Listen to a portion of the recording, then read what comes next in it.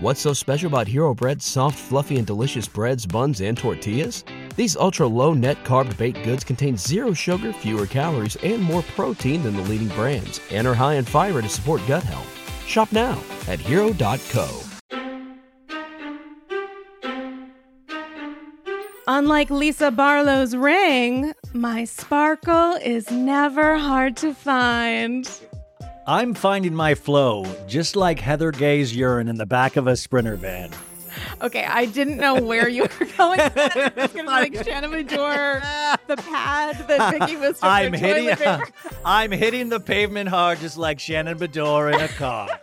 Oh, too soon. Too soon. I was talking about the pad that she was wearing that Vicky thought looked like TP. Oh, I'm sorry. You were going to the event that actually happened in real life this week. I'm so sorry. I was doing the almost make-believe. On that note, you guys, it's Andy's Girls. It's episode, I don't know, Leave Me Alone. And I'm so excited for a return guest whose first visit to the Cloffice is today. He's looking around in wonder. It's truly incredible. I'm really in awe because it's so nice, you guys. It's so nice. I think I'm not gonna lie, it's so nice. I mean, she always says it's so nice, but to actually be here in person, it really is kind of breathtaking in a way. I know. I'm used to living in such kind of like hectic, chaotic mess, and this is just beautiful. Like it gives me more insight to you as a person that you. Oh, hello. I mean, you must be just completely put together in every facet of your life if this is how you live. Absolutely, as in every facet of my life. And shout out, by the way, to Tori Healy, Lisi, and Studio Piccolo, who designed the Cloffice and the rest of my apartment. Listen, it's Andy's Girls, you guys, it's Andy's Girls. Did I introduce you? I don't think I did. I don't think so. Yeah. Sorry. People are like, we know who it is. He said the Heather Gay piss Just joke. a couple of professionals. Me like, I don't know if I actually said your name. Welcome, pop culture commentator and host of the podcast So Bad It's Good with Ryan Bailey, presented by Betches, currently in the midst of his like East Coast tour. Yeah. Sir Ryan Bailey, welcome to Andy's Girls IRL. How are you? Good. This is premiere week. You are the first podcast that I have guested on in the last month. So oh my God, an honor. I mean, I'm sure. A literal honor. It's so, you know how it's like when you're running so fast, like during all the Vanderpump Scandal stuff, and we were like, just like you're doing your own show every day and then guesting on and it was just nonstop. It was nuts. It was nuts, Phil. And it's weird to like not have guested on a show in like a month or anything. So it's really kind of good, but there's like an eeriness to it. But also I'm in your closet. That's also Cloffice. Your Cloffice. The disrespect. Watching Sarah get angry in person, it's the fumes. Don't bring it out of me, okay? It's always right underneath the surface, just lurking. So listen, a lot of people want to know, how are you feeling today? Oh, yeah, today? No, I was talking to Sarah about this before. My mom passed away. It'll be a month today. So sorry. And, this has been going on for a year, and it messes with you in different ways. And I haven't had a lot of experience with death and somebody that I was this close with. So it's been very weird. And even looking at it from like outside of your body of like, oh, that's interesting. You'll be like, oh, that's interesting. I don't have energy to get out of bed right now. Like things like that. Or you'll chastise yourself for, I had so much energy 3 months ago. Yeah. Like I was able to like knock out 3 pods. And now it's like, if I do something basic, I'll be like, I need to lay down for hours. Yeah. Or I'll have I've had such a great week over at Betches working and putting the show back out. And then I'll just have a really bad night. I'll just like kind of just get in my head. And that's where Bravo and these shows, they do have this kind of comfort food. And even through this month, I've still watched all the Bravo shows. It is interesting how you relate to them. Yeah. But it's weird. It's like, it's a whole, my dad calls it like the new weird normal. And we're him and my sister and me, we're all leaning on each other a lot more than we ever have. And I will say, I think there was this fear of, well, where do we go now? And in the last month, just being in Arizona and putting the memorial together and with all of our friends. And, I was like, man, we are a stronger family now. I mean, we've always been strong, but I'm so thankful that I have them, and it gives me a whole new appreciation for my dad, watching him go through this.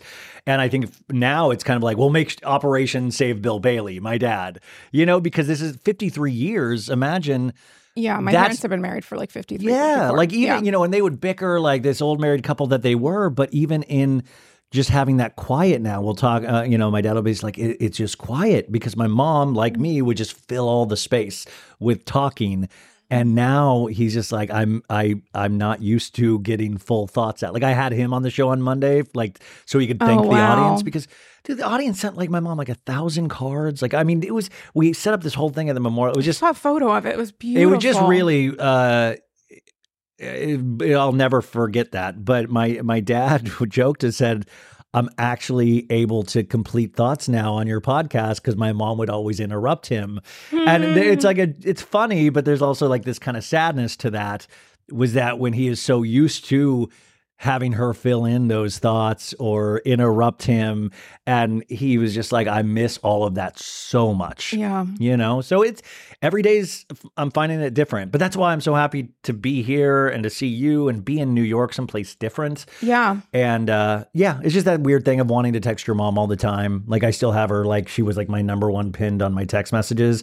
And I keep having that muscle memory of like, look at me at the office, Mom. She was so proud of us. She knew about this Betches move and she was so excited for this. This was supposed to start like last month, and we were supposed to have like 2 more months with her, or at least that's what hospice had told us. And then that last week just went crazy nuts.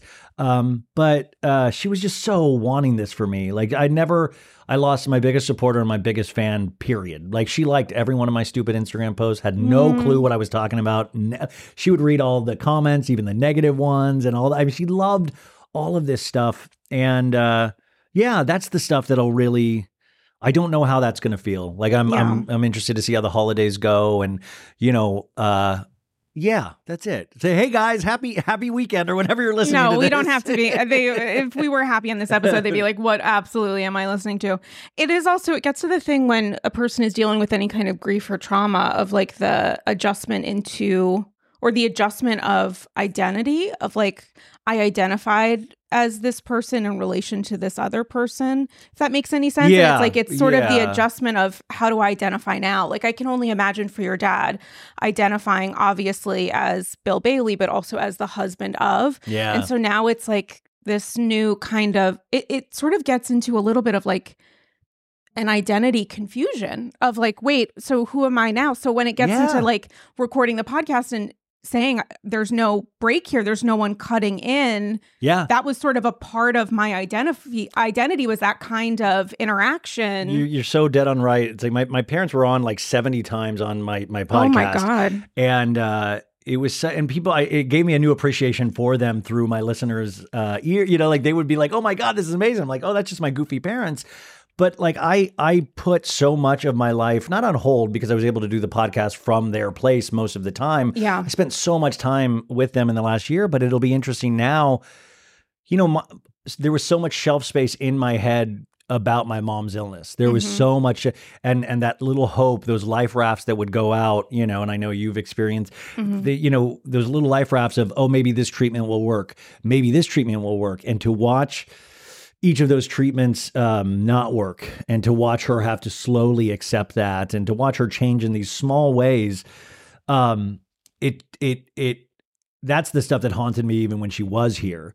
And so there was that kind of beautiful release for her and also for us in the sense that we don't have to watch her suffer in the way she was. I mean, I've never met a woman that is stronger than my mother. And I mean, she wasn't even taking her pain medication because she wanted to be as present as possible. And you just only realized how much pain she was probably going through in that last week when she started taking her pain medication, and the cancer was able to probably do what it had wanted to do a lot sooner. But it's unfortunate. And like, I hate to break it to everybody, none of us get out of this alive. Like, it's not like she was an unlucky one. Like, we all have to go through this one day. And I just think the overwhelming, it's all I've been thinking about. And to be there that last week when she had passed, and then the last 3 weeks of, planning a memorial and, having to identify her body. Oh my God. And that, I mean, just these little things that you're like, is this a movie? Like, I mean, you're having to go in. I'm like, we know it's her. Like, there's no way. Why do I have to go, like, just do a once over? And then to the cremation and the we did a Catholic mass because my mom was Catholic, and she did a full Catholic. She gave it to us one last time where we had to do the Catholic mass, and the priest got her name wrong. Called her Sharon. I think it was Sharon. And I'm sitting there with my mom's ashes because I was walking in with her ashes following the priest, like I guess that's the ceremony. Oh, jeez. And he's reading some passage from the Bible, or like, I don't know. And I'm not that familiar with all of the Bible. And he's like, Sharon was at the mountaintop. And I'm like, and in my head, I'm like, is Sharon in the Bible? Like, I don't remember a Sharon in the Bible. Like, I was like, Sharon really doesn't seem biblical. And then I realized the second time that I was like, I think he's got my name. And I go, her name was Rebecca. Did he correct? Oh yeah, he corrected. Okay. And then in his homily, he said, apologies hey, to yeah, Sharon, it was but like, she's I was not. like, but even that, like, I was like the sad moment. I'm carrying my mom's remains. And I'm trying to get in this, headspace and also disassociating wildly. And then to be like, that's not even my mom's name. And then to feel anger. Like I was angry for the first part of that mass. Like I was already angry because just Catholic mass is ridiculous and how you get up, it's a lot of exercise. Is it where you kneel? You kneel, and I have a bum knee, and it was just like kneeling. Can you refrain from kneel? I'm sure but there is for people. There is, but at your mom's funeral, you were already being like looked at like by your friends. Oh You're my like, this God. bastard's not even kneeling for his mom, you know? I'm sure people would have understood. Oh, I mean, totally, my God. yeah. And it was great. Like we did this great memorial at my sister's house, and it was just all they had such a great community of retired friends, and I mean, they had built such a great community, and that was the thing is, and I had encouraged this to all my listeners, is just like, man, think about my mom once in a while. I'll be thinking about her every day, and I hope it's all right to keep talking about my mom. I hope it's all right, because there's never been a woman that has made as much of an impact in my life, and there never will be. I mean, maybe Rachel Leviss, but other than that, but if you could see Sarah's shame on her face right now. No, the disdain. Yeah. I don't know. I'm comparing navigating her- through this. I'm just trying. Yeah. I think the best is just like, keep going, just keep going. And that was my dad too, was that I just remember bear hugging him after she had passed. And, we had never cried that much as a family, laughing and crying just in the same minute. And then just really bear hugging him and like, you've got to keep going, period. And,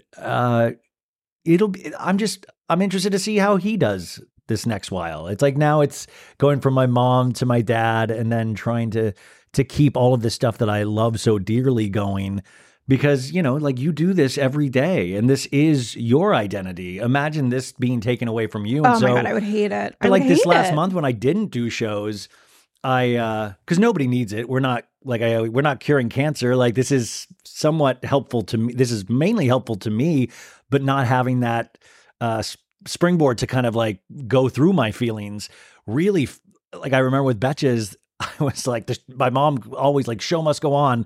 I was like, no, I got it. Let's keep going. And they're like, no, take time. I think they probably thought I was crazy at first because I was so worried about stopping, and because I was like, no, I think I need to keep going. But it was good to take a couple of weeks off. Yeah. Ryan, I could literally cry. No, I've cried. I know it's okay to cry, and I get teary. I mean, there's just so many little things. Like everybody keeps saying, you'll dream about her, but I haven't dreamed about her yet, and I really want to. And I'm like, I'm dreaming about dumb people like Kyle Cook and Tom Sandoval. Tom Sandoval has been in my dreams for like the Those last are the week. people. Yeah, we need to hold dear. Yeah, Yeah, but that's what I'm saying. Like, I can't get a mom Absolutely. visit. Like, I can't get a mom visit in my dreams. I get Yeah. Bravo celebrities. Well, and what were you dreaming about Kyle Cook? Well, Kyle was because it was Carl and Lindsay breakup, and all of a Right. sudden Amanda and Kyle, I had like a place that they were let them stay at, I guess. And In the dream. Like it was, Okay. those things in the dreams that you're just like, well, I guess that's just accepted. It wasn't a conversation. I just knew in my dream that they were staying with me. Yeah. And I said, hey, obviously I got to ask about Carl and Lindsay. And Amanda just immediately got up and left the room. So I was like, uh-oh. And Kyle goes, I'll give you 3 questions. I'll let you answer 3.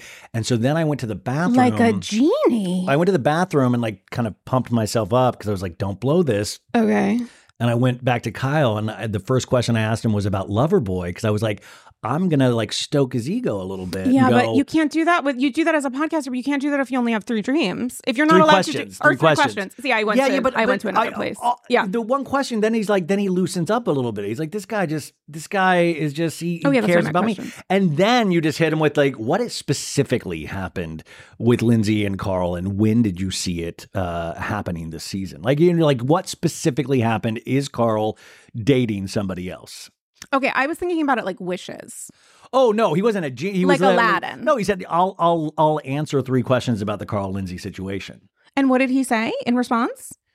I woke up. I mean, so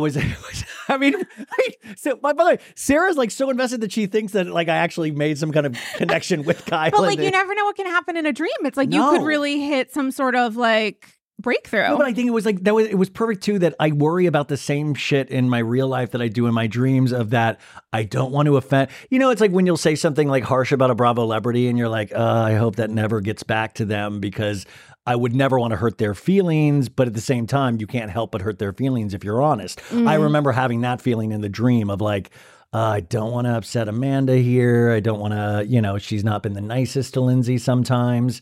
I just remember worrying about shit like that. Can I ask, what was your reaction to Carl and Lindsay's breakup? Like, what do you think took I wasn't place? surprised, but I was very saddened for Lindsay, because no matter what you think of Lindsay on that show, we have seen now her psychological makeup in terms of abandonment, in terms of relationships. And also with Carl, I have this bad thing about idolizing some of the men on Bravo. That is a bad thing. That then turn out to be wildly wrong. Like I started making my bed in the morning just because of Carl, because he'd be like, you got to wake up. You got to do the military square. I started drinking water because of Carl. Like he would get up and then he would work out. And then you realize, oh my God, all these people that I idolize, they're all just dudes and we're all making the same dumb mistakes and choices, and we have such deep internalized fear of, I don't know if it's being loved, of what it is, but it's like these women, they're so strong, and yet we still find ways to blame the women. Like still I will read stuff about Lindsay of like, well, she was just horrible. He got out at the right time. Was it the right time? They were about to get married. You know what the right time would have been? Before they started planning this huge wedding. And in Lindsay's statement, her saying that this has been not only my lover, but my best friend of the last 8 years, it takes on a whole new thing. And she also said in the statement, I was always taught with a relationship of this magnitude, you fight for it. This was not my choice. And that's what really made me sad, because obviously they were on 2 completely separate pages in that relationship. But if they are on 2 completely separate pages in that relationship and also life, at a certain point, if you're fighting for something, at the end of the day, are you just fighting? Because like if he knows this is not the direction I want to go in, I understand who this person is. And maybe before I thought we were adjusting together, but maybe I felt I was course correcting too much or whatever. Sure. I don't want to be in this dynamic anymore. What does fighting for it mean? Obviously, I guess that you have to have some understanding that the foundation is still complete love. Yeah. You know, even though you're fighting, but I will say, I think there is a certain thing, and I've dealt with this and I deal with this in terms of age. Spiritually mid-20s plus, obviously. No, but obviously. I mean, you know, being in my, 18, 19-year-old range that I am right now. No, but like being older is that sometimes you feel like, man, I'm broken at this point. You know, like you've got all these things that life has thrown at you. So when you get into your 30s and your 40s, these other people that come into your life are dealing with this damage that you might not have fully figured out for yourself yet. And it's different when you fall in love for the first time in high school or junior high, and your heart doesn't know what that's felt like yet. You might love somebody on TV or music, but when you actually love a person, your heart's never felt anything like that before. And it makes you feel the best that you've ever felt. It's such a drug. And then when you get your heart broken for the first time, you've never hurt like that in a million years. And that feeling, you're like, holy shit. But then when you get your heart broken multiple other times in your life, it hurts, but you recognize that feeling. Things have scarred over. Things have you come at relationships differently. And I think there's like this sadness in there. And I wonder how much of that plays into Carl and Lindsay as well. I wonder if there are demons that Carl has. I mean, not in terms of the alcoholism or anything like that, but demons that he's still facing. Like, I'm wondering, I'm just curious about, like, is he been fully honest with himself and what that relationship was like when the cameras were off and it was just the 2 of them in bed? Yeah. And also sometimes the the sort of complication that you're facing that you're refusing to acknowledge, the challenge might be, what role am I playing in this relationship? Like, how am I using my voice? Yeah. You know, which I think can get really complicated. And then imagine throwing TV on top of that. 100%, because he's playing they're both, everyone plays a role in a relationship. It can change, but certainly there's some sort of role that you're playing of like, I'm the caregiver at this point, and maybe I'm the provider, or maybe I'm doing both, or whatever. And it changes on a dime. And if you're also doing that on TV, your monthly nut revolves around Bravo. Paying your rent revolves around Bravo. And it was a very expensive rent. $14,000 or something like that? It was like beautiful view, though. Where's that? Is that close to you? I think they were maybe Sutton Placey area. Actually, I really don't remember. I don't remember. I'm just standing outside. Carl, you up? Yeah. Well, I mean, and there's so many layers to their dynamic, because I think that there's sort of an assumption that the person that you're with is going to take care of you. Obviously, it's a trust game, but it's sort of built on expectation too. Like, this person is not going to hurt me in the ways that are permanent. Like, they're not going to break my heart. And then, so if you're in a dynamic with someone who's playing a specific kind of role in your friendship, and then you start shipping them, I mean, I think that there's sort of an assumption that all of us make of like, they're going to treat me maybe as well as they did when we were friends. And it's just a totally different environment and universe. And also people change. Yeah. I mean, yeah. That's why, I mean, my parents together 53 years, I'm like, how does that even happen anymore? Like, would there ever be any Bravo couple ever that hits 53 years? Well, my parents got married at 21, 22. They didn't have kids for like 100 years. Yeah, my parents waited too, because they wanted to make sure that they got along enough to. Oh, mine were more like financial. They wanted to make sure that they could be. They knew you were going to be expensive. They knew it. They're like, the Cloffice. It would have been. We can't afford it. Total aberration in my family for the things that I'm focused on as far as certain lifestyle accoutrement. But yeah, I think that it's like the kind of life that you were expecting to have with your partner, or even the idea that you were thinking that way at 21, 22 during Vietnam era, where I was talking to my mom about this. I was like, well, how did this happen?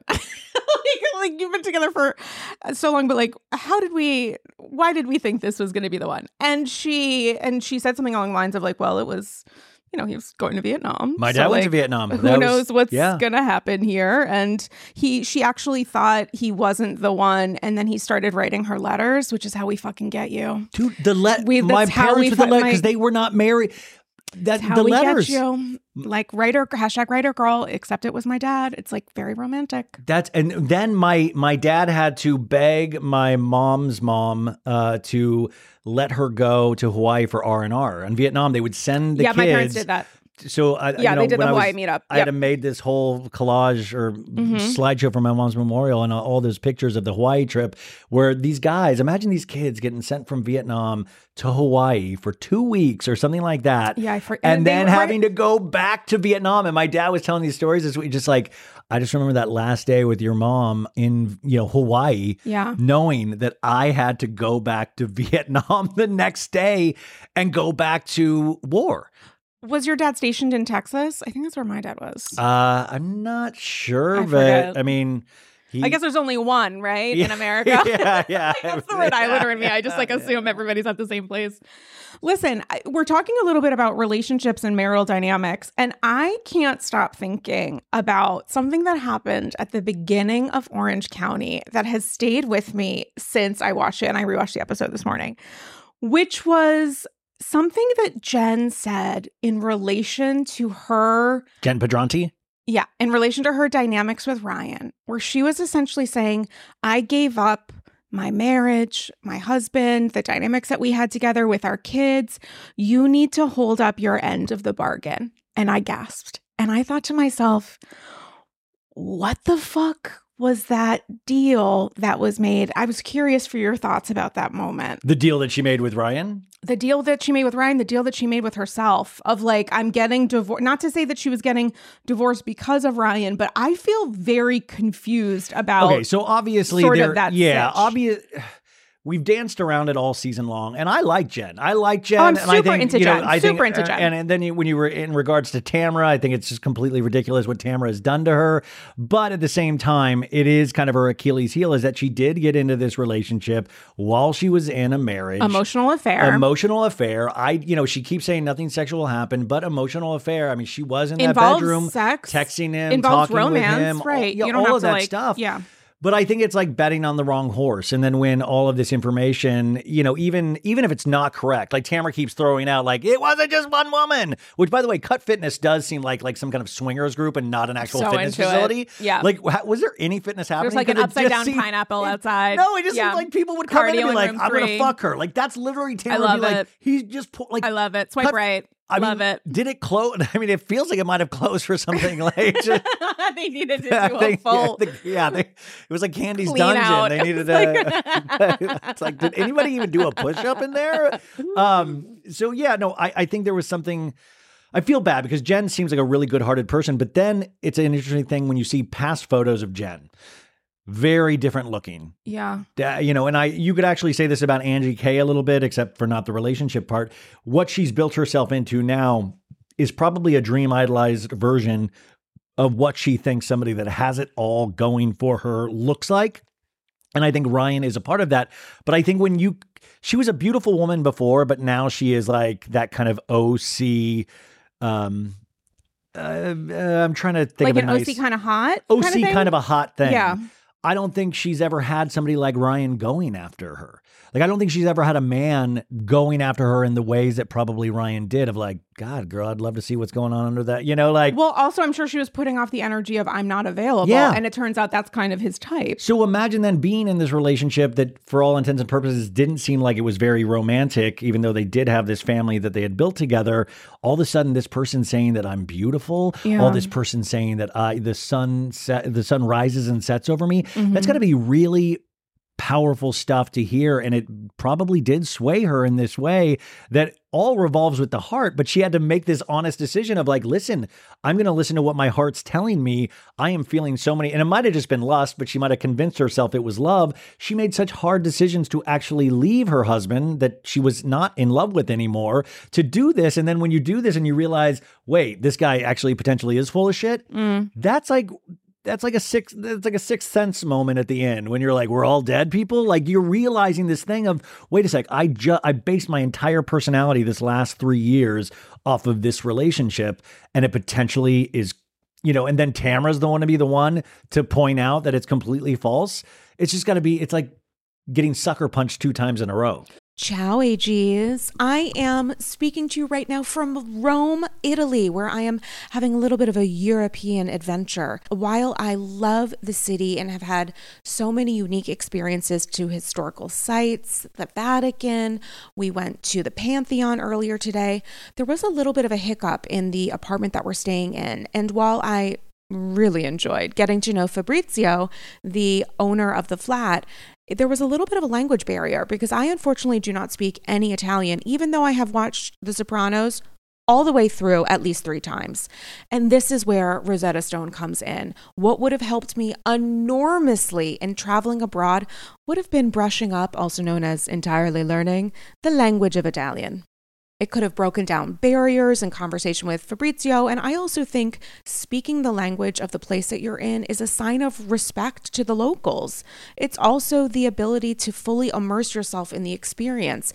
And me not knowing any Italian, apologies to my grandpa Reno, who did make pizza from scratch, it would have been an incredible and even more incredible, memorable experience. Rosetta Stone is the trusted expert for 30 years with millions of users and 25 languages offered, including Spanish, French, Italian, that's right, German, Chinese, and even more. Rosetta Stone immerses you in so many ways. There are no English translations, so you can really learn, listen, and think in that language you want to learn. It's designed for long-term retention, which is especially helpful for me because while this is my first trip to Italy, I really truly hope it won't be my last. The lifetime membership that Rosetta Stone offers has all 25 languages for any and all trips and language needs in life. That's lifetime access to all 25 language courses that Rosetta Stone offers for 50% off. Don't put off learning that language. There's no better time than right now to get started. For a very limited time, AGs can get Rosetta Stone's lifetime membership for 50% off. Visit rosettastone.com/today. That's 50% off unlimited access to 25 language courses for the rest of your life. Redeem your 50% off at rosettastone.com/today today. Ciao. Hey, AGs. Are you ready to add a touch of luxury to your home, just like the Real Housewives? BCC Villa Rosa, OBS.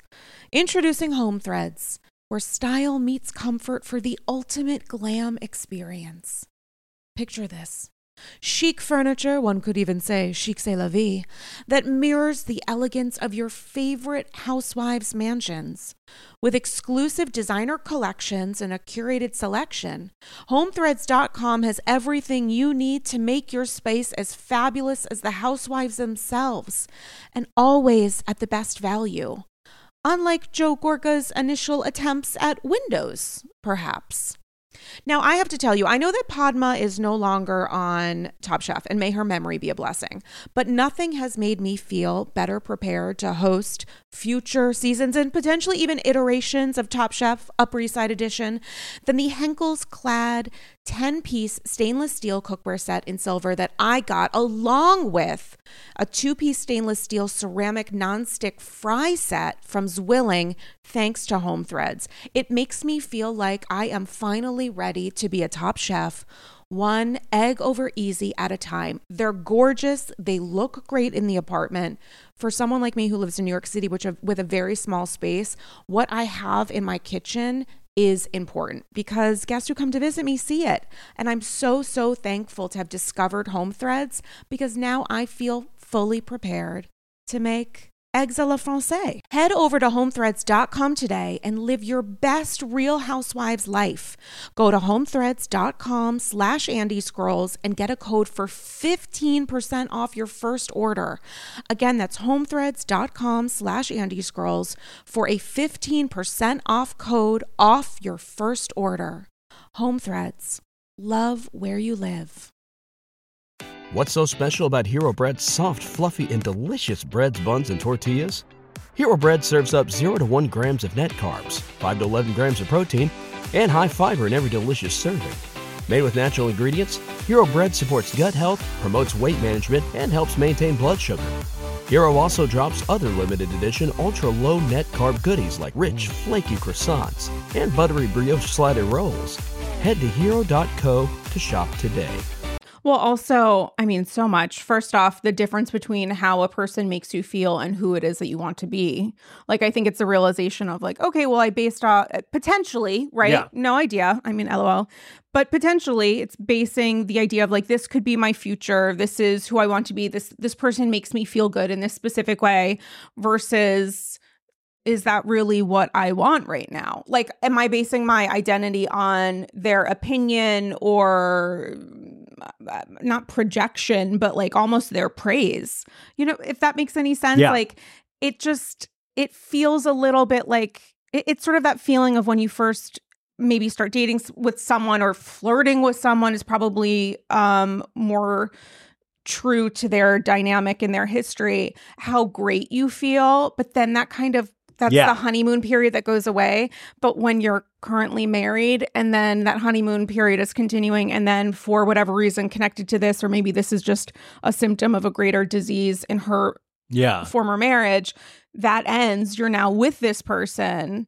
Okay, am I still, the way that he was making me feel before, does that still feel as good? Yeah. And the reality of that, I mean, you know, Bravo audiences are so great because we can see these things before the people in the scene see them. So like we kind of judged Ryan pretty early in the season. You know, the dick pic, we don't have an investment in convincing ourselves that he's great. Yeah, we don't have the burden of that. But I think we're like, he's a piece of shit. There's some weird alchemy that you see. It's just like Brooks with Vicky. Like we knew immediately. Yeah. They can't see it for years, but we knew immediately. So we're already doing this thing. And I think was it one of the OC ladies, maybe it was Emily Simpson, said it this week. Like, listen, whatever happens with you and Ryan, whatever. I like you regardless. But I want to know you. I don't know who you are. And that's what's going to be. That's why I do want her back for another season. I think she does fit in this interesting way.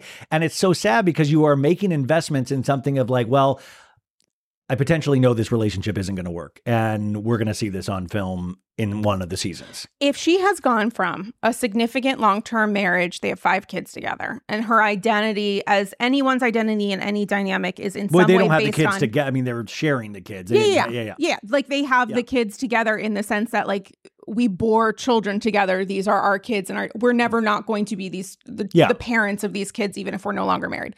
So now I'm sure they're doing their co-parenting dynamic. But her relationship and her identity in her relationship, obviously based in some part of being the wife. And now she's gone from that to the identity of being like Ryan's girlfriend, the one who's maybe going to change him, the one who maybe did. And then your identity changed to like, I'm Ryan's girlfriend on camera. And now this is the way that everybody sees me. And you're in a scene with the cast, and the cast is telling you, we don't even know who you are after 15 episodes. I would love to see you as who you are next season, independent from this man. Yeah. I wonder for Jen how that is received and processed of like, oh my God, I don't have this man in this dynamic now. Who am I? And also, what is my storyline? Well, that's why I think, you saw a little shot, like where she would pop through, like when she finally stood up to Tamara 2 episodes ago at the very end of like, listen, like, and she really like kind of hit Tamara, and Tamara for a second was gagged. And I thought that was great because I keep saying it's like Tamara must be shocked that she came back to the show and it was easy as it was to get to the top already. Like by all intents and purposes, Tamara is ruling that roost on OC once again. Because everyone's afraid, I think. But I mean, like even Tamara, I don't think she'll ever admit it, but like I can't imagine she even thought it would be this easy. Like I can't, like Tamara is called, like we see her behavior, even those ladies see her behavior, and she has some weird mystery about her that it's like magic where people just forget, and then she's able to throw it to somebody else. And it truly is, if you think of Housewives as like a Survivor type game instead of actually a reality docuseries, she's the best at it. Sometimes I don't like that about Housewives. I don't want it to be a Survivor kind of like take people down. I do want to see the human behavior, but she's so damn good at it. I just think with Jen, she's dealing with obviously Ryan being a potential weirdo, Tamara throwing her under the bus every episode, and then social media playing a part in it now too, is that not only does she hear how her castmates feel about him, but all of us are like, saying weird things about Ryan. That's got to be really weird to deal with in your head. This came up in the last episode of a an episode recently of conversation around comparing Housewives to Survivor. And I usually forget every single season, but this is the easiest one to remember, which was season 40, Winners at War. And it feels a little bit like Tamara is in the cast of Winners at War and Heather is at home watching, in that Heather is watching Tamara do the thing that she always does and do it so well, manipulating everybody else. And everybody else is like, oh yeah, we understand that Tamara has like won 6 times, but for some reason in this dynamic, either we're just playing this like supernatural, or we are 100% forgetting that she is ultimately the person who will manipulate everybody to the nth degree. And Heather is literally the person in the audience saying like, no, you're not. I'm watching this. This is clear as day. And all of you are buying it. And even though you shouldn't, because you're all winners, somehow you still are. Since Heather, has her fancy pants thing, since she has her little Achilles heel, it's one of those things where she's seeing this happen, but we can't even rely on her to be the reliable narrator, even though she is, because all of these ladies have such hard opinions about her that Tamara is like encouraging to come out. So all of a sudden you even had Gina, Gina like, I don't trust you. And you had Emily, all of these women that are like, come on guys, you are smarter than this. Don't immediately, just be angry at Heather when Tamara is right there. Like, I don't know. It's very fascinating to watch. I really have loved this season though. And so I think this season's been so great. Yeah. It'll be interesting to see where they pick up next season. And the thing when, last week when the ladies were on Watch What Happens Live, Vicky said, oh, who do we not want to come back to OC? And Vicky said, Heather Dubrow. And Tamra said, no, Vicky, we need her. And to me, that is the clearest point of Tamra producing the show, Tamra knowing that she needs Heather to have really somebody to like throw under the bus and have people get angry at. And I think that's such an interesting, and it's what makes Tamra so good, but also what makes Tamra so frustrating is that I sometimes don't want housewives thinking 8 steps ahead.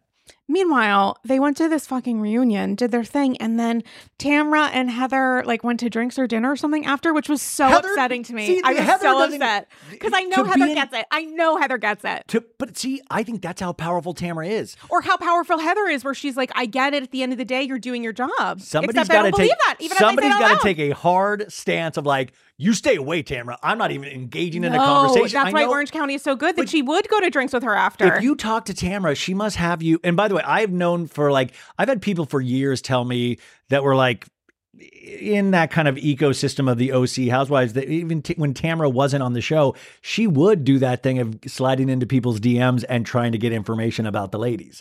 Like sliding into whose DMs? Just people in that ecosystem of not OC. Content creators, but like literally Susan people who goes to coffee after exactly. Like school she run would with someone. try to get information. Like, and the thing don't you think they all do that though? They do that, but I think some people it's live like in and your die Google by it. Cal 20 minutes a day from 9 to 9:20 every morning. But the thing is, I don't know if Tamra even admits this to herself, is that Tamra is completely comfortable with lying. She's completely comfortable with lying in the fact that she'll be like, no, I don't do that. We see it every episode. Tamra go, I didn't say that. We know it's on film. You said it. Do you think that she is, I mean, I guess it sort of doesn't matter, except maybe it does. Do you think that she is lying, or does she truly believe in that moment that she didn't do that thing? See, the fact that you even put that question out there means that Tamra's working on you. Tamra would be like, oh, Sarah said that. Oh, it's the second one. I'm definitely not lying. I think in that moment, like we always give her the way out. Benefit of the doubt. We give Tamra that benefit of the doubt, the way out. So Tamra will never have to admit that she just full blown lies. So if she's not playing by the rules and you have these other women, if we're judging it by like a Survivor type thing, Heather's trying to play by the rules right now. Heather's trying to be like, wait, I didn't say this, or I said this, or yeah, I do get people gifts, but that's just what I do. Like it's interesting because there's no rules when it comes to Tamra. Tamra is like thrown out the rule book, and I think that's why she's like really successful.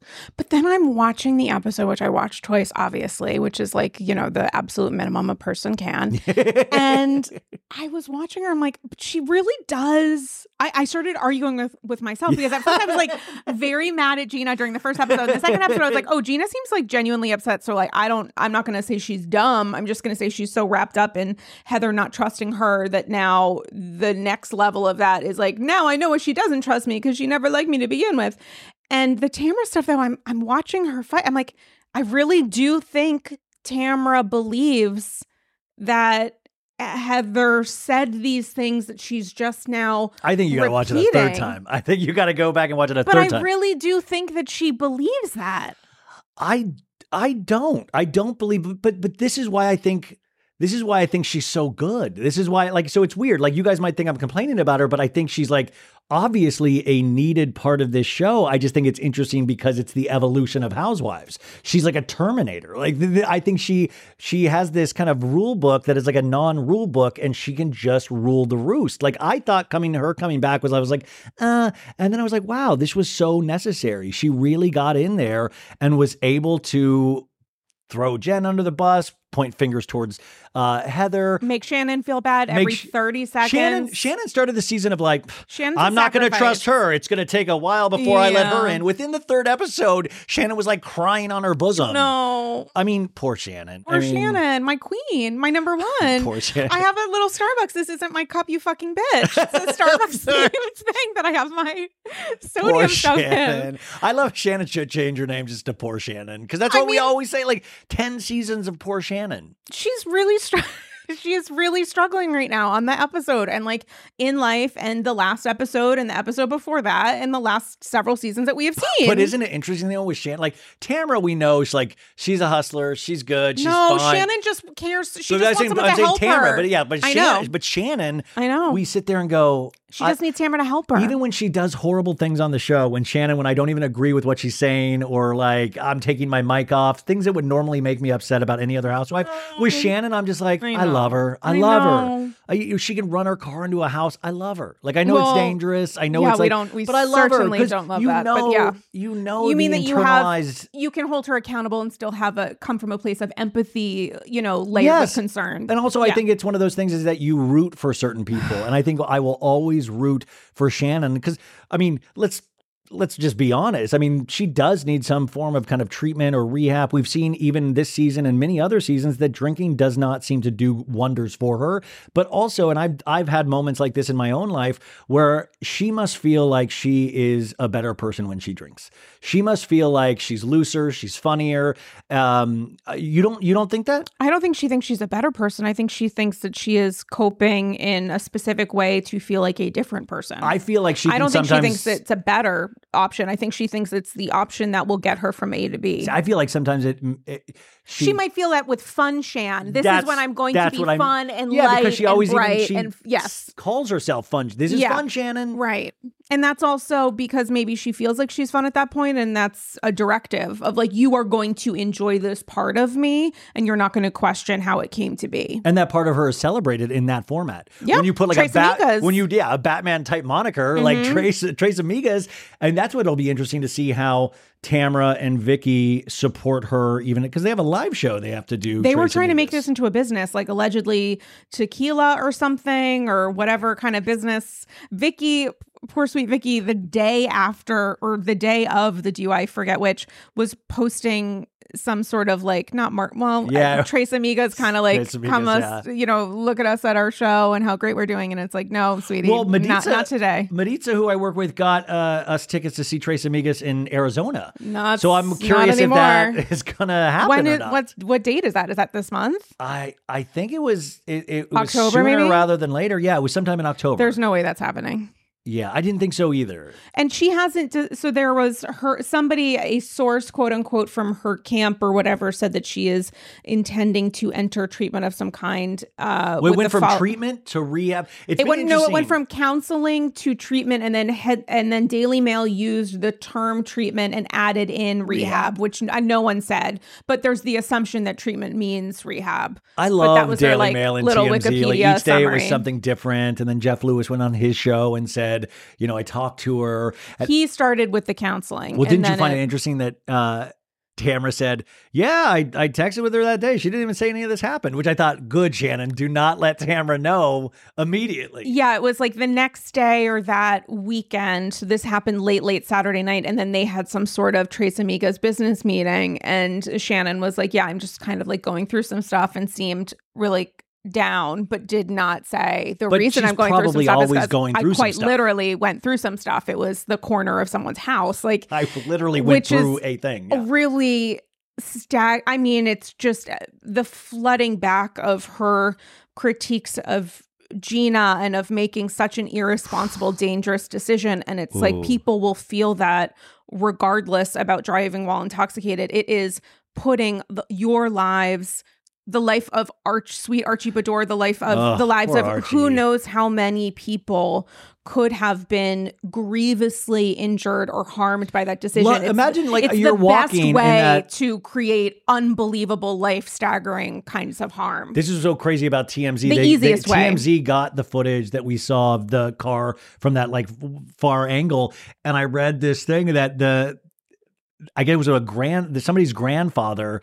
TMZ was knocking on the doors the next day and got that footage. And the grandfather sold that footage to TMZ of Shannon bonking And he into said the he got a house. deal. And it was like, he's Can like, you- I negotiated a Yeah, but can you great- imagine TMZ knocking on your door and just how that whole that other ecosystem Right. in pop culture, like tabloid media, works? That's fascinating. It is also incredible. John Jansen. I What do you mean, think it is John al- Jansen's going like? I don't know, but the fact that they've been obviously photographed hanging out, and that he's her quote unquote support when I think he is a part of the disease and Yes. is incredibly toxic. And I got into this the drinking buddy kind of dynamics of their relationship. Sarah, I don't I made love this it. meme 3 seasons ago. It was during COVID.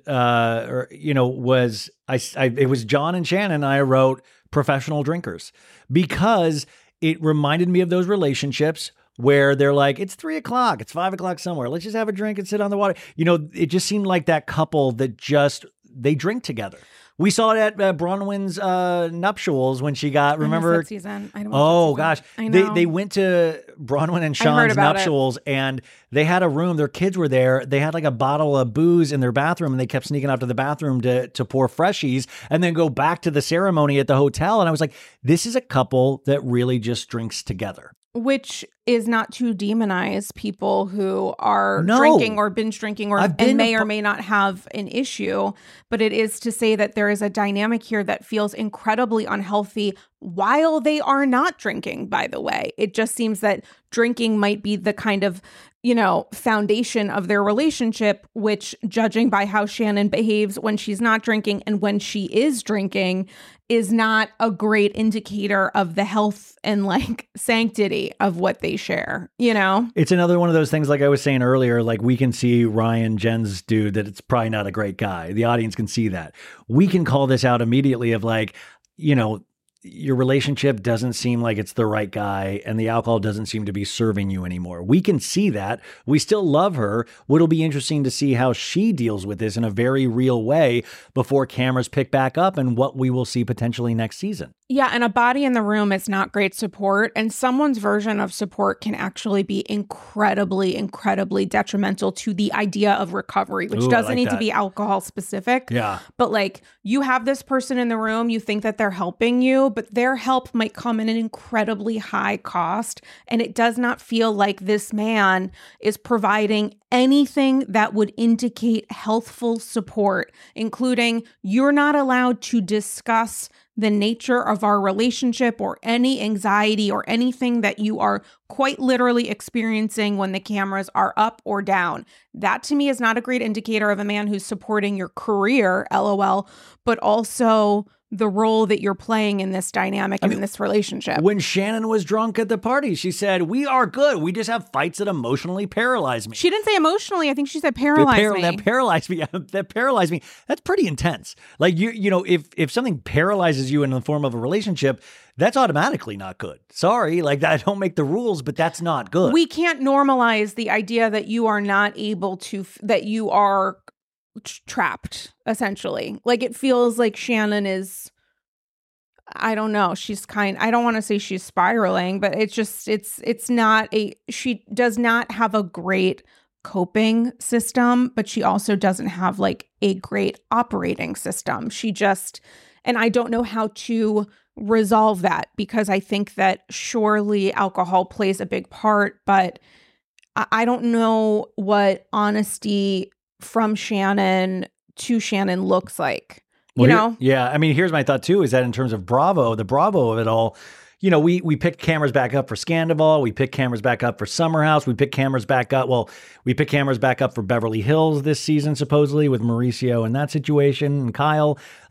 Is this something where Bravo's considering picking cameras back up? No, they said they weren't. Thank God. That was my thing, was because this is such a personal situation that I hope she is able to be given that grace before next season, so we're able to see the other side, hopefully, that she's already working on this. I have no idea what their plans were for when production would begin again for the next season, but I think that's probably the conversation. But also, who knows what Shannon is being advised by her attorney, and who knows what will happen with Shannon and treatment. Because what we have right now are words that are not being confirmed by her on the record. And we don't know what any of this is going to look like. Yeah, so like, I would not want an Archie talking head, you know, like it was a dark night. I don't want, like, that was the kind of thing of like, I going to do my mom's memorial. I had this dark thought of like, oh my God, thank God I'm not on a reality show. And if I was, would have cameras gone back up when my mom passed? Like, thinking of those intense situations. And I think that's what gripped us with Scandival is watching like cameras go back up once we knew this information. And, you know, it's potentially going to happen on Summer House in Beverly Hills. It's really interesting to actually, when you actually watch real reality. Well, you know, Bethany lost Dennis 2 weeks before. Heather Thompson lost her parent. I believe it was her father. That might be incorrect. Days before, maybe. And Vicky found out her mom had passed on camera. So imagine being in that position and then having to record, as you said, a confessional talking about it. I mean, the level of visceral connection that people feel to trauma and loss. There's no distance, but also a part of your job is to like get into the words of it. You can't say this is an enormous pain that I don't know how I will be able to carry. They're going to say, okay, can you add like 6 minutes to that? You know, like it's, I think one of the last times I actually empathized with Bethany Frankel is, Frankel. What's her name? Is it I call her Frankel. She really Frankeled it up. On my show, I call her Bethany Frankel because I just can't. I can't do the actual, but probably the most, the life is not a, she Frankeled. She's Frankeling. Bethany Frankel in the Life is Not a Cabaret to Luann. You know, that's the last time I really empathized and went there with her because it was such a passionate monologue that I felt came from such a true place. And she was yelling at Luann of like, I got you into rehab and Dennis and this, and you saw the pain coming out. And you're from performing Dennis's it death. as like a part of fun thing. And it's like, this isn't fun. And I mean, it was so real. Yeah. And I thought, and that was what, a year past Dennis's death when she filmed that or something like that? No, it was... I think it was very close to it. You just saw real pain, so I was wondering what kind of distance she had in that moment because it was so raw. Yeah. And it was like one of those really like just like goose pimples everywhere. Yeah, but also there's a difference between time and distance. Because a year can go by, but the distance connected with like remembering that event and being so viscerally triggered can happen regardless of the calendar date, although the calendar date is also helpful information to know. Yeah, if anybody can find that out for us, that would be great. Which P.S. Bethany Frankel gets us the date immediately. Bethany's like, I got it. I'm going to make a TikTok video. Oh, God. Which does connect to the experience of watching Meredith Marks become so entirely undone. Which the languages spoken.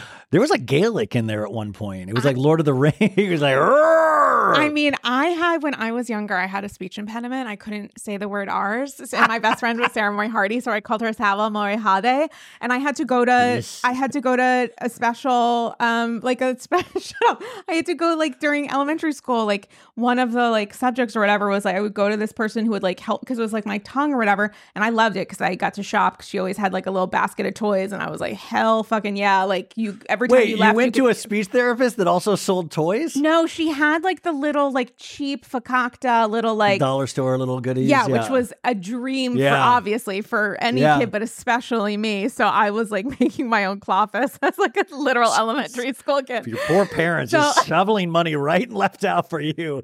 How to give you a specialist. And by the way, if you, the galleys, if you had not done that, Sarah might not have been podcasting and it's...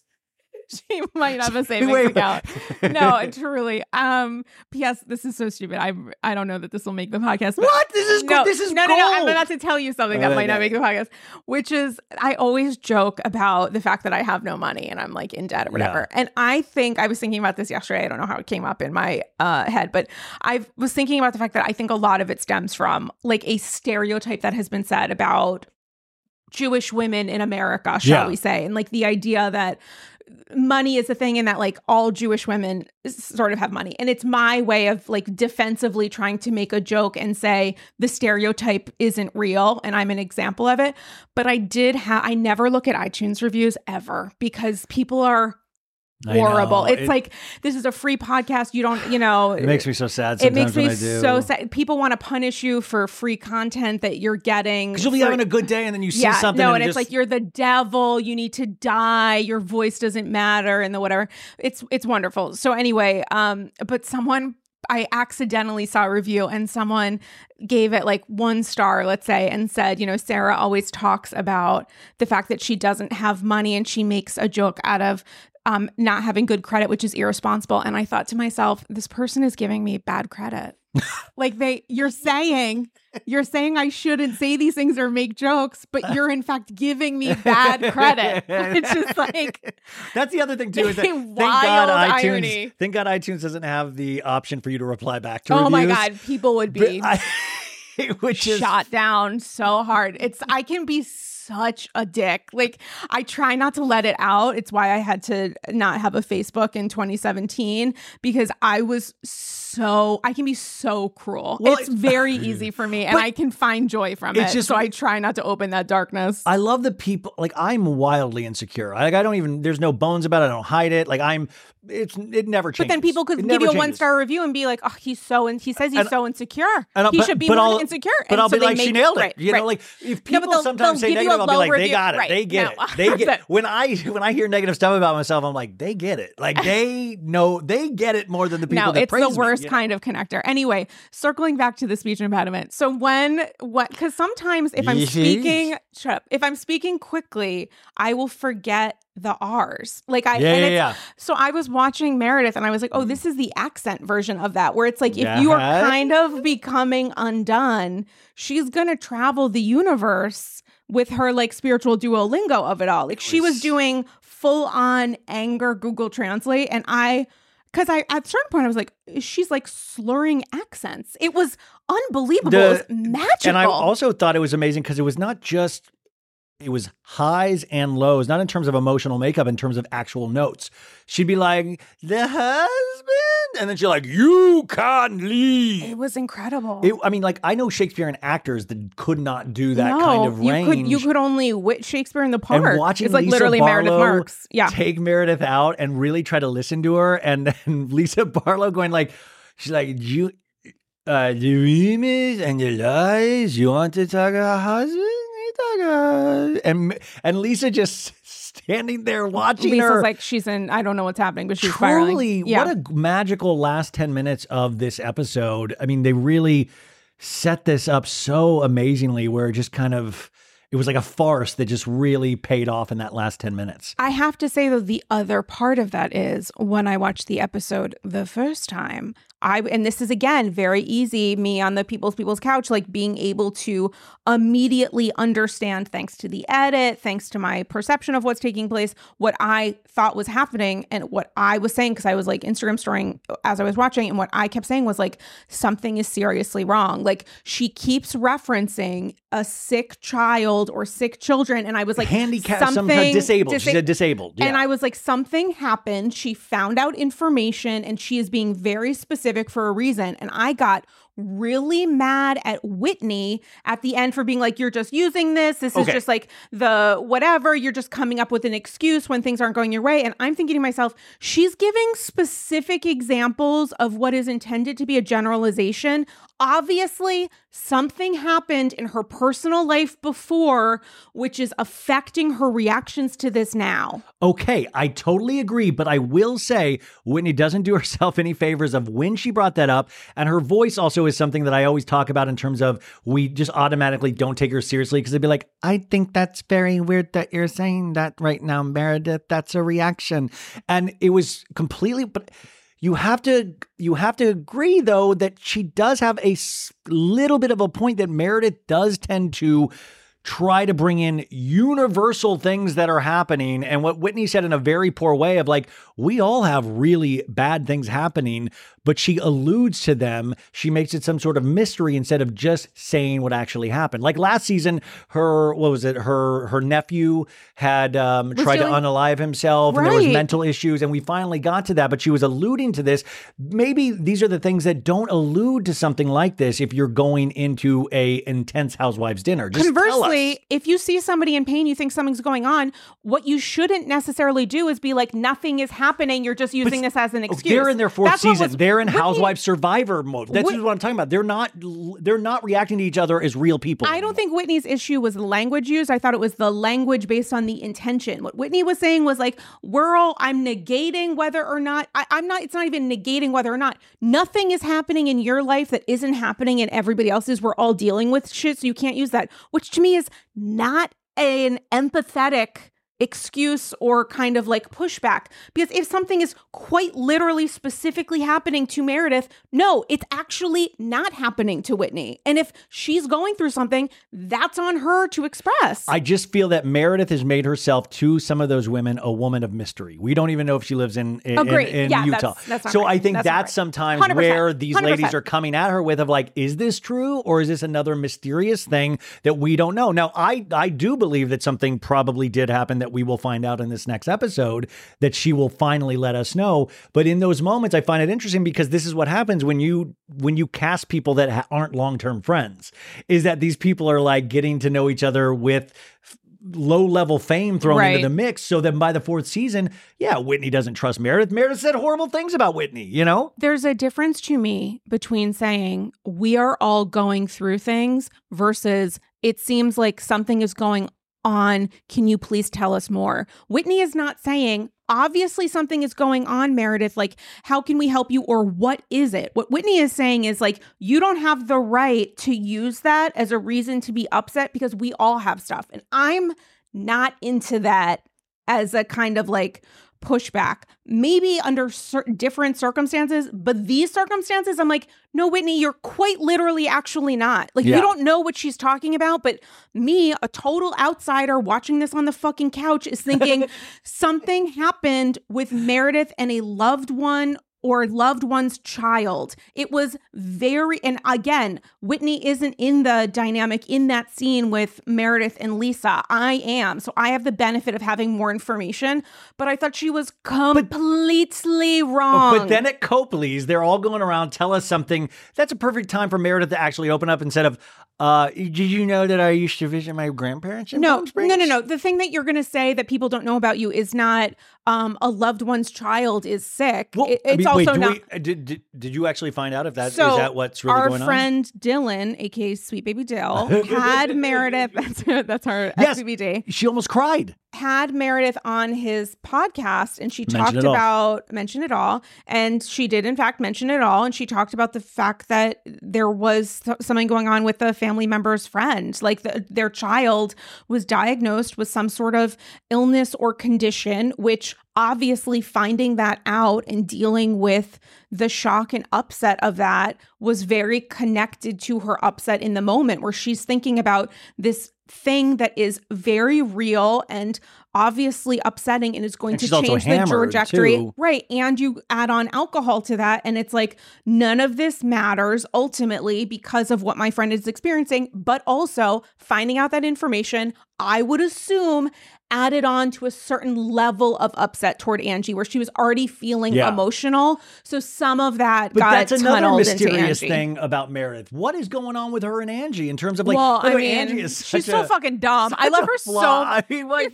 she's an iconic flop. She's so stupid. I love her. She needs to stay on for the rest of her life. She was literally wearing like a windshield on her face. Those sunglasses were. I could even not. Elton John was like, too much, Angie, too much. Literally, her outfits were like an exhibit in Ripley's Believe It or Not. She's trying to bring it so much, and that's what makes me desperation. so. I love it. I love watching That's what somebody said that I was like, I really enjoy watching her try this much because it's just not working in any sort of way. She's terrible at it. You can tell she wants it so badly. She wants it so badly, and she wants to be respected. And like the look of shock and upset of like not even Monica is willing to respect me. I mean, Monica's like brought fitting her in so easily. I know. Wait, did you know? I just found this out. Did you know that Angie K is Greek? Shut up. And also, I'm assuming the thing, because I think we got this in the trailer for the next episode, or maybe it was like for the rest of the season, that the thing that Meredith is intimating that she could like share information about Angie and her family is that like allegedly like there's some, you want me a husband? Right. Is that there's something about like rumors about him like maybe laundering money with like the Greek mafia, maybe? Dude, you do not want to start any financial rumors around any housewife shows because you'll go to prison now. Like you will go to prison. If you did it. Yeah, but I'm saying it's so dangerous to even start those rumors. Like there's a housewives division or are at you the just FBI. talking about the fact that like this is the you thing said that's it being potentially discussed? is being discussed, but I'm saying if that goes on in the show, I imagine now the FBI is like, oh, these are easy pickings. It's like traffic cops, you know? They're like easy speeding tickets at the end of the month. You just watch a housewife show. If you're an FBI person, you're like, oh, it's an easy arrest. Or the FBI person is like, okay, I guess we don't need to onboard PR because we already have like examples of this person living their life absolutely terribly.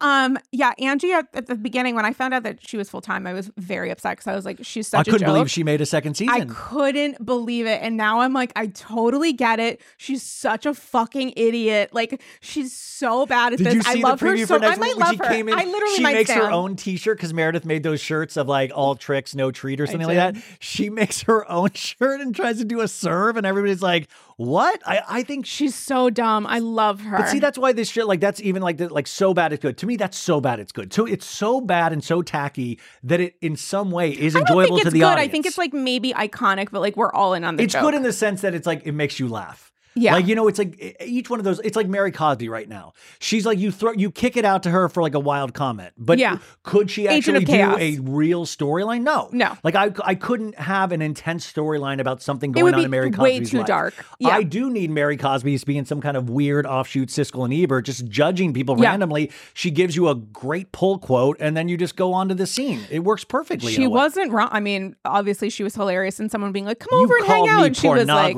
oh my God. And I was thinking to myself, what the fuck is she talking about? Monica gasped and I was like, and then I realized, wait, what is pornography? You called me pornography. That doesn't even make sense. And then it did connect to me that she was taking a different interpretation, obviously, of the word predator. But Heather was shit can wasted and Heather pulls her head up and goes, she meant, what was it? What was the word? Predator. Predator. Yeah, predator. And then flops back down. Which, okay, we have to talk about the fact that like, honestly, the amount of empathy, Heather. Don't even lead with empathy on this. No. I absolutely will. She's Heather, a VIP. Absolutely not.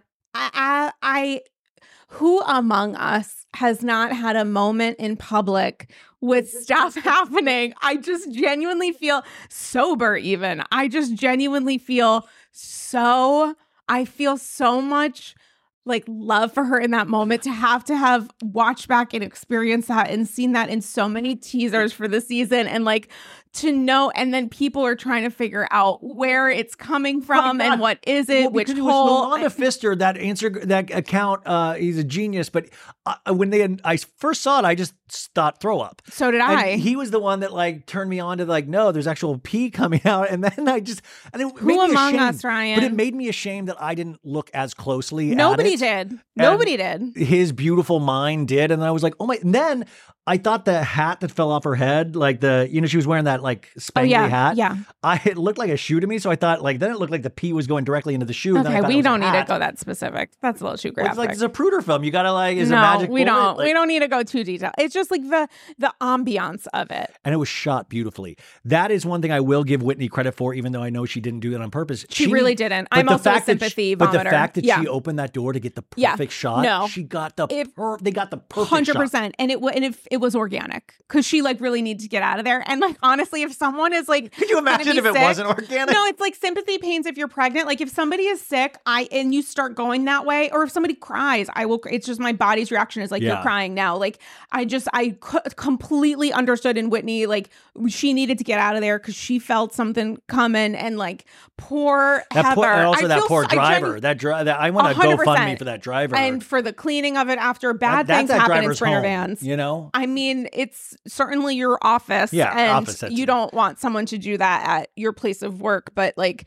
Also, If Heather shows up with 2 black eyes the next day, I'm going to be pissed. she said something. She made some sort of joke about the black eye at some point in this episode, and I was like, "All right, this is fine." But she said she had 5 espresso martinis. That's intense. I've never had a single one. Oh I my don't do God.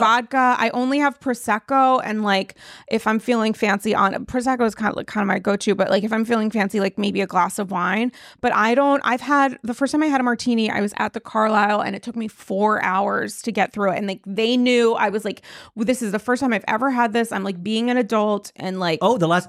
and walk me through it because I don't think Oh, it tastes like gasoline. Last time I don't understand I got it. shit can wasted was the kill shots of the 3 martinis at the Regency for the Roni premiere. That was like kill shot time. Like I saw me. I threw up on the That's- streets of New York by the Comedy Thank Cellar. you for sharing that. So sorry, you guys. That You was my saw Heather Gay me- moment. So Tracy and I went together and we had because remember she was like, here's a gummy, and I was like, everybody has some. Oh, I took the gummy too. So I had a little bit of the gummy, and then I too. was like, nothing's happening, and I walked from 30 Rock to meet you guys at the Regency, and I walked into the Regency and I was like, something starts to feel, and I was like, I can't go wherever you guys are going. But this gummy isn't kicking in. And I remember people looking at me quizzically, and then it was I was flying. For 24 hours, I was completely out of it. I was obliterated. Oh, I was high. Yeah, it was bad. It was bad. We don't Like, need it to was, get into no, that. yeah. That was my Heather Gay I moment. can't Thank imagine God having I wasn't- alcohol on top of that. Thank God I Well, had some wasn't on Prosecco, TV. but like, yeah, it's just I really genuinely was saying out loud, oh no, oh Heather, oh no. She did more for her reputation in my book of like not restoring herself to the People's Princess. 100%. I honestly was like, should This I DM makes up her? for the Jen Shaw stuff. maybe it doesn't make up for it, but I was like, who among us? Like, I genuinely like, it was like, you're watching this. There's nothing you could do in that moment. People have embarrassing stuff happen to them. And I felt genuinely such empathy This for is her. why I would never do reality television, because I would be having too good of a time and then I would end up in a situation like that. I don't understand. So I've never had an espresso martini. I know that they're very popular. I don't understand it because vodka's a downer, right? And then you have espresso's espresso. enough. It jacks you up. And what do you have 5 that's of them? like a dairy or a non-dairy and almond milk or something? Because I feel like that in your body, just espresso and vodka, it just feels like that would harm you. Yeah, obviously that's what we see. I can't imagine And having a 5 sip of those- it. I can't. those My things are like- tummy is a sensitive flower. I can't do it. I'm a But you can huge also tell lightweight. Heather is a fan of these shows to begin with, because when she started getting that loose, she was like watching a television show. She was laughing at people, what they were saying. She was I would have turtle time my ass off with Champs, but like I just can't imagine. And then it's everything's going crazy. It's wild, and then you're drinking, and you're just like a part of it, and like, oh my god, this is a circus. Yeah, it's fun. It's like then the lights go on. You're laughing with everybody, and it's it'll be interesting to see how she recovers from this. But then I did see a clip, and she was already like, yeah, she was like bouncing around. So I think she's oh my okay. god, she needs to. I hope she had hydration. I mean, I truly. In that moment, listen, Heather has changed for me. I feel like we received too much information last season. I didn't like her behavior. I look at her differently, but also I could send her a sympathy card. I mean, like I really, truly. I'm not there yet with her, but I'm. You're not there yet, as in like you still feel very highly, or you still are I like. feel a little lowly about her Yeah. No, I because get of the Jen Shaw stuff. And I feel like it's interesting when she had that opinion in this episode about, was it Monica, or who was it about, where she was having that conversation with Lisa Barlow about Angie K. And it was like, listen, Lisa was like, should we be weird with you because you felt that way about Jen? Should we trust? It's like, why are you I think saying she this said about yes, other people? though. Yeah, she said maybe, yeah. And she was right. But I agree with that. I said, like, why are you throwing other people under the bus when that is your behavior? You permanently lived in Jen Shaw's asshole for those first 3 seasons of the show. Right. I think the difference for Heather is like, you're just doing this for clout. I'm doing this because I make bad choices. But I think that's like quite literally what she was saying. She's like, I own, doing too much to support Jen. And I do believe that she needed that support. Like I'm standing behind your behavior, but I think your behavior is strategic and based on like the, caste system known as like housewife society. I would love to see her actually in a real relationship. I would love to see. We've what that never looks seen like. Heather date Nat ever. We've seen her flirt. We've seen her have one night We've seen her stands make- supposedly, but like Yeah. but I would love to see what that looks like, because I listened to her audiobook. I let her history is pretty interesting, and like how much was really based around that Mormon religion that I think makes Salt Lake very fascinating when they talk about. And she did really reveal very intense secrets about the Mormon religion. I heard it was a good book, but at that point, I was so angry about her behavior I was that I was like, listening to it. I couldn't do it. I couldn't go near it. I didn't want to publicize it. It was one of the better Housewives books that I've listened to. I 100% have heard it. I heard that it's good, and I'm sure it's a great read. But I was so mad that she was using audience significant concern about the possibility, based on what she said on camera, that she had been physically violated by a member of the cast, and making that into a joke to promote the book. And I lost my shit. Like, I was But see, that's another person raging. like. So I couldn't be like, I don't want to. I can't. There's shades hear of your Tamara story in there, because we even saw that scene with Jen Shaw last season of like, oh, just throw it back to me. That'll get off the topic of you. It's like, stop producing. Let us talk about let the conversation happen how it happens. And also, the producing that you're doing is around genuine cast concern about the fact that someone may have harmed you, and she is making that into a joke. I was so mad because I thought this is so harmful and so upsetting, and like many people, and the fact that it was set up as a joke in the trailer made me think that it was something that happened at like Beauty Lab or somewhere else where she had or an allergic reaction, and maybe something else happened. Do you remember all the theories? Everybody, like, there were like 1,000 theories. It could be a bee. It could be this. We thought it was going to be like, oh my God, the reveal is that something happened to her eye, and then we find out, and then we keep it moving. Not that this is going to be a game of violence Clue, which I think is so disingenuous and harmful and like upsetting. And the fact that she continued to make a joke out of it and then change her story on her book tour of like, oh, and you know, production didn't want you to know, but it was this other thing and whatever else. I'm like, she can't get out. She dug herself into this big fucking hole of making this into a thing on camera.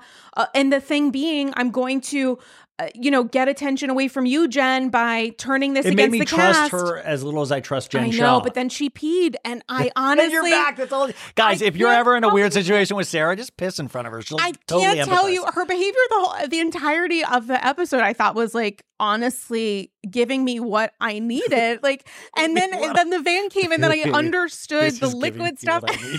This is really giving me what I needed. No, but I was like, I honestly feel so much for her. I don't think she'll ever follow me again. But I honestly, she unfollowed me. Yeah, she started to apologize to me in a DM, and then she unsent it, and then she unfollowed me.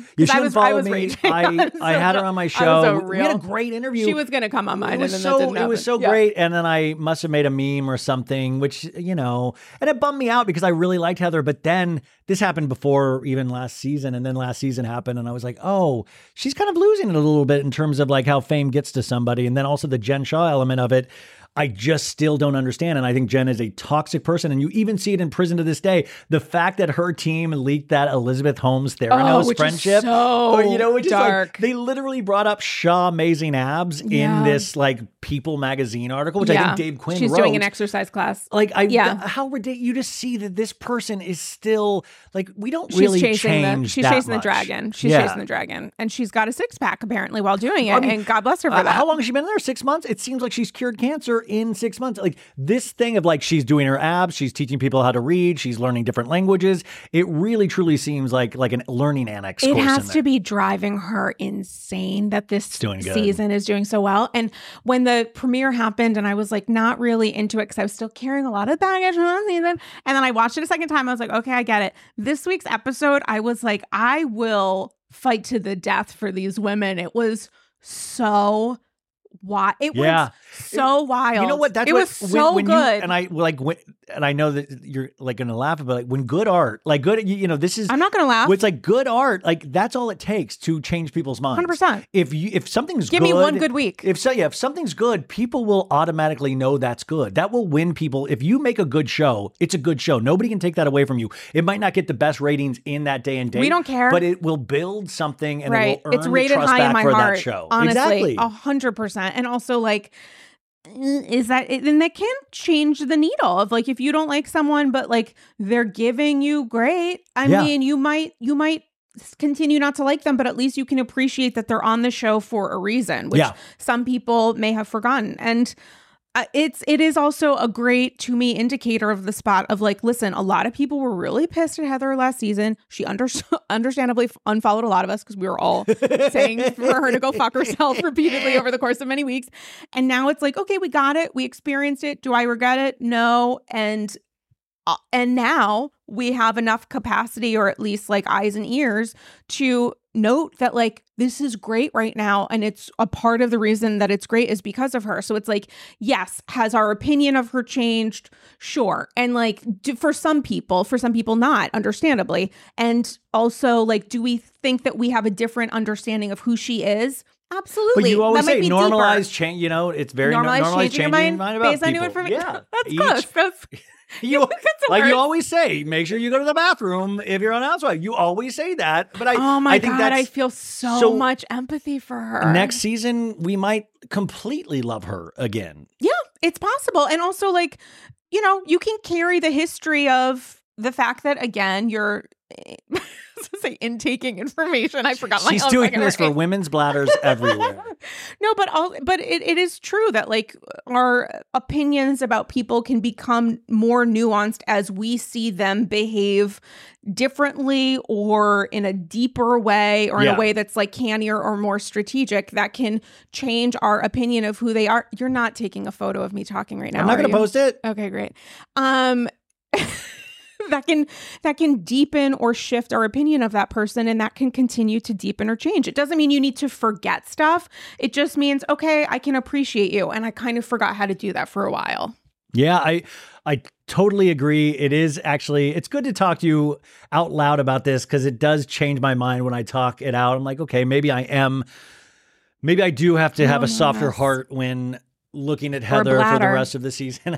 No, I have a soft Who among us? Yeah, Who among us? It happens. Things happen. I know, by the way. And I hate that because I come at things from like this guy's, not like a tough guy's perspective, but you know, having to learn about pelvic flooring, having to learn about... Yeah, you don't need to have kids to have that happen. Yeah, people are like, you don't even understand, dude. So like, I'll just think it's hysterical. And then I'll have like, 100 women explaining to me about pelvic flooring. And I'm like, I just think it's funny to watch somebody pee. I'm not really debating... Oh, no. I didn't even think about that. I didn't even think about the LOL of it. I was like, I had a bad night on New Year's in LA, and it was like these people, they were all very cool. And what's that cool part of LA that people live in? The East, whatever. Scientology Center?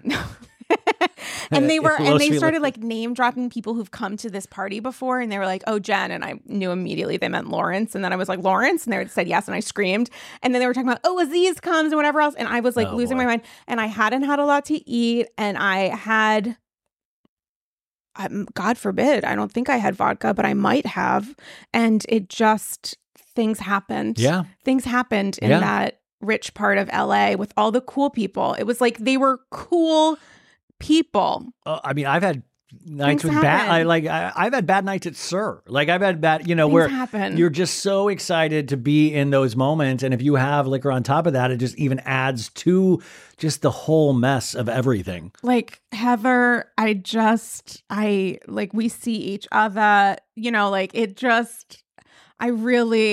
My God, it's a real new beginning. A real new beginning. Listen, Ryan Bailey, I could talk to you all day. I know, this is so flippin' fun. You're coming on my show hopefully next week. Yes, I would love to. We're going to schedule that offline. Yeah. No, let's have No, I'd rather the audience here. Ryan Bailey, tell the AGs where they can follow you on social and episodes that you've had up this week. You've had a crazy week of eps. So Bad It's Good with Ryan Bailey on Instagram. First week over at Betches was awesome. We had Sophie Ross on Monday, which is normal. We had Dylan Hafer from Mention It All. We had the Comments by Celebs Girls came Jared on. Jared was on. Jared Fried was on. Taylor Lorenz is coming next week, who wrote this awesome book about the internet. Sammy Sage is back on. We got a lot of Selling the OC cast from Netflix. Oh, great. And yeah, so it's really, really exciting. So if you haven't, go listen to an episode, see if it's your thing or not. I just did a Salt Lake recap yesterday that's on there, and And that's it. But yeah, support right now so Betches doesn't think that they made a mistake in having me a part of their team. But other than that, I'm just really thankful to be here talking to you, to be talking about Bravo and pop culture again, and to hopefully see how this helps me heal with everything that's been going on. And there are so many ways to support podcasts and podcasters that do not cost a dime. A la follow them on social, like and quite literally engage with their posts. Yeah. Leave a 5-star review. Believe it or not, if you love a podcast and leave a 4-star review talking about how great it is, it hurts the metrics for the pod. So leave a 5-star review. Do you ever it see takes those reviews 2 not seconds. on your own, but like I'll read somebody else's reviews and it'll be like the most amazing podcast ever, 3 stars. Because you're I'm like, did basing they it- accidentally hit No, the because 3? it's like you're basing it on the idea of like what absolute perfection would be, which I understand. But this isn't, it's a different kind of There's idea like a daily or show. process than Like, Yelp. this isn't, I mean, when you do It's daily Fiverr, shows it's and so stuff, weird. it really, it's not going to be like perfection ever. It's not, trying to think of who's like Daft Punk in the studio or something. Honestly, it's really not a reviewer problem. It's an Apple problem. But the only way to make it work is to leave 5-star reviews,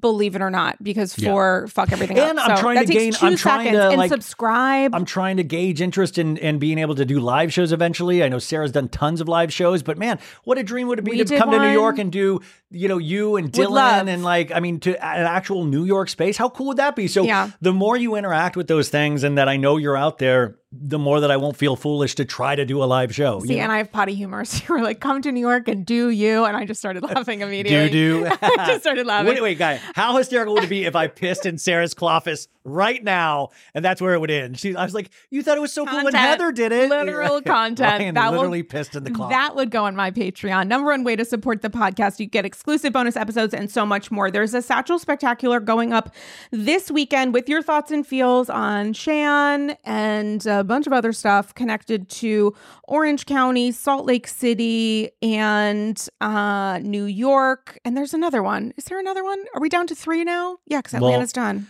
Well, and you're not a Southern Charm person, are you? No, I need to You should catch get into it. up. No, I watched the premiere. I loved it. I talked Yeah. about it on a The Patreon second episode episode was really good last night. Okay, so I completely forgot, and also I have capacity issues, but I talked about the first episode of Southern Charm on the Patreon for an episode that went up a couple days ago. But I do want to watch this season. I'm not going to be the person that's like watching it live, but I'm going to watch the new episode, and I would love for you to come on Taking It Personally, which is our non-housewives. Oh, you have the TV show, all the other TV shows, have right? A TV Yes. show. Yeah, also known as continuing on this feed, which is why everyone needs to subscribe. And it's about non-housewives and often non-Bravo TV. Are you watching The Newsroom? Not in the Newsroom, Morning Show. I mean, Morning Jeff Show. Daniels being Morning Show. great. Are you watching Morning Show? Yeah, we could talk about It's that. ridiculous. Yeah, so you'll come back on maybe you'll come back on and do a tip with me. Yeah, that'd be awesome. Ryan Bailey, thanks so much for coming to the office in New York Thank specifically you. just to record this episode I mean, and do literally nothing else. I feel like I'm in a place of history. You are, and this is great American history. Thanks so much to everyone for listening, and we will chat with you soon. Bye-bye.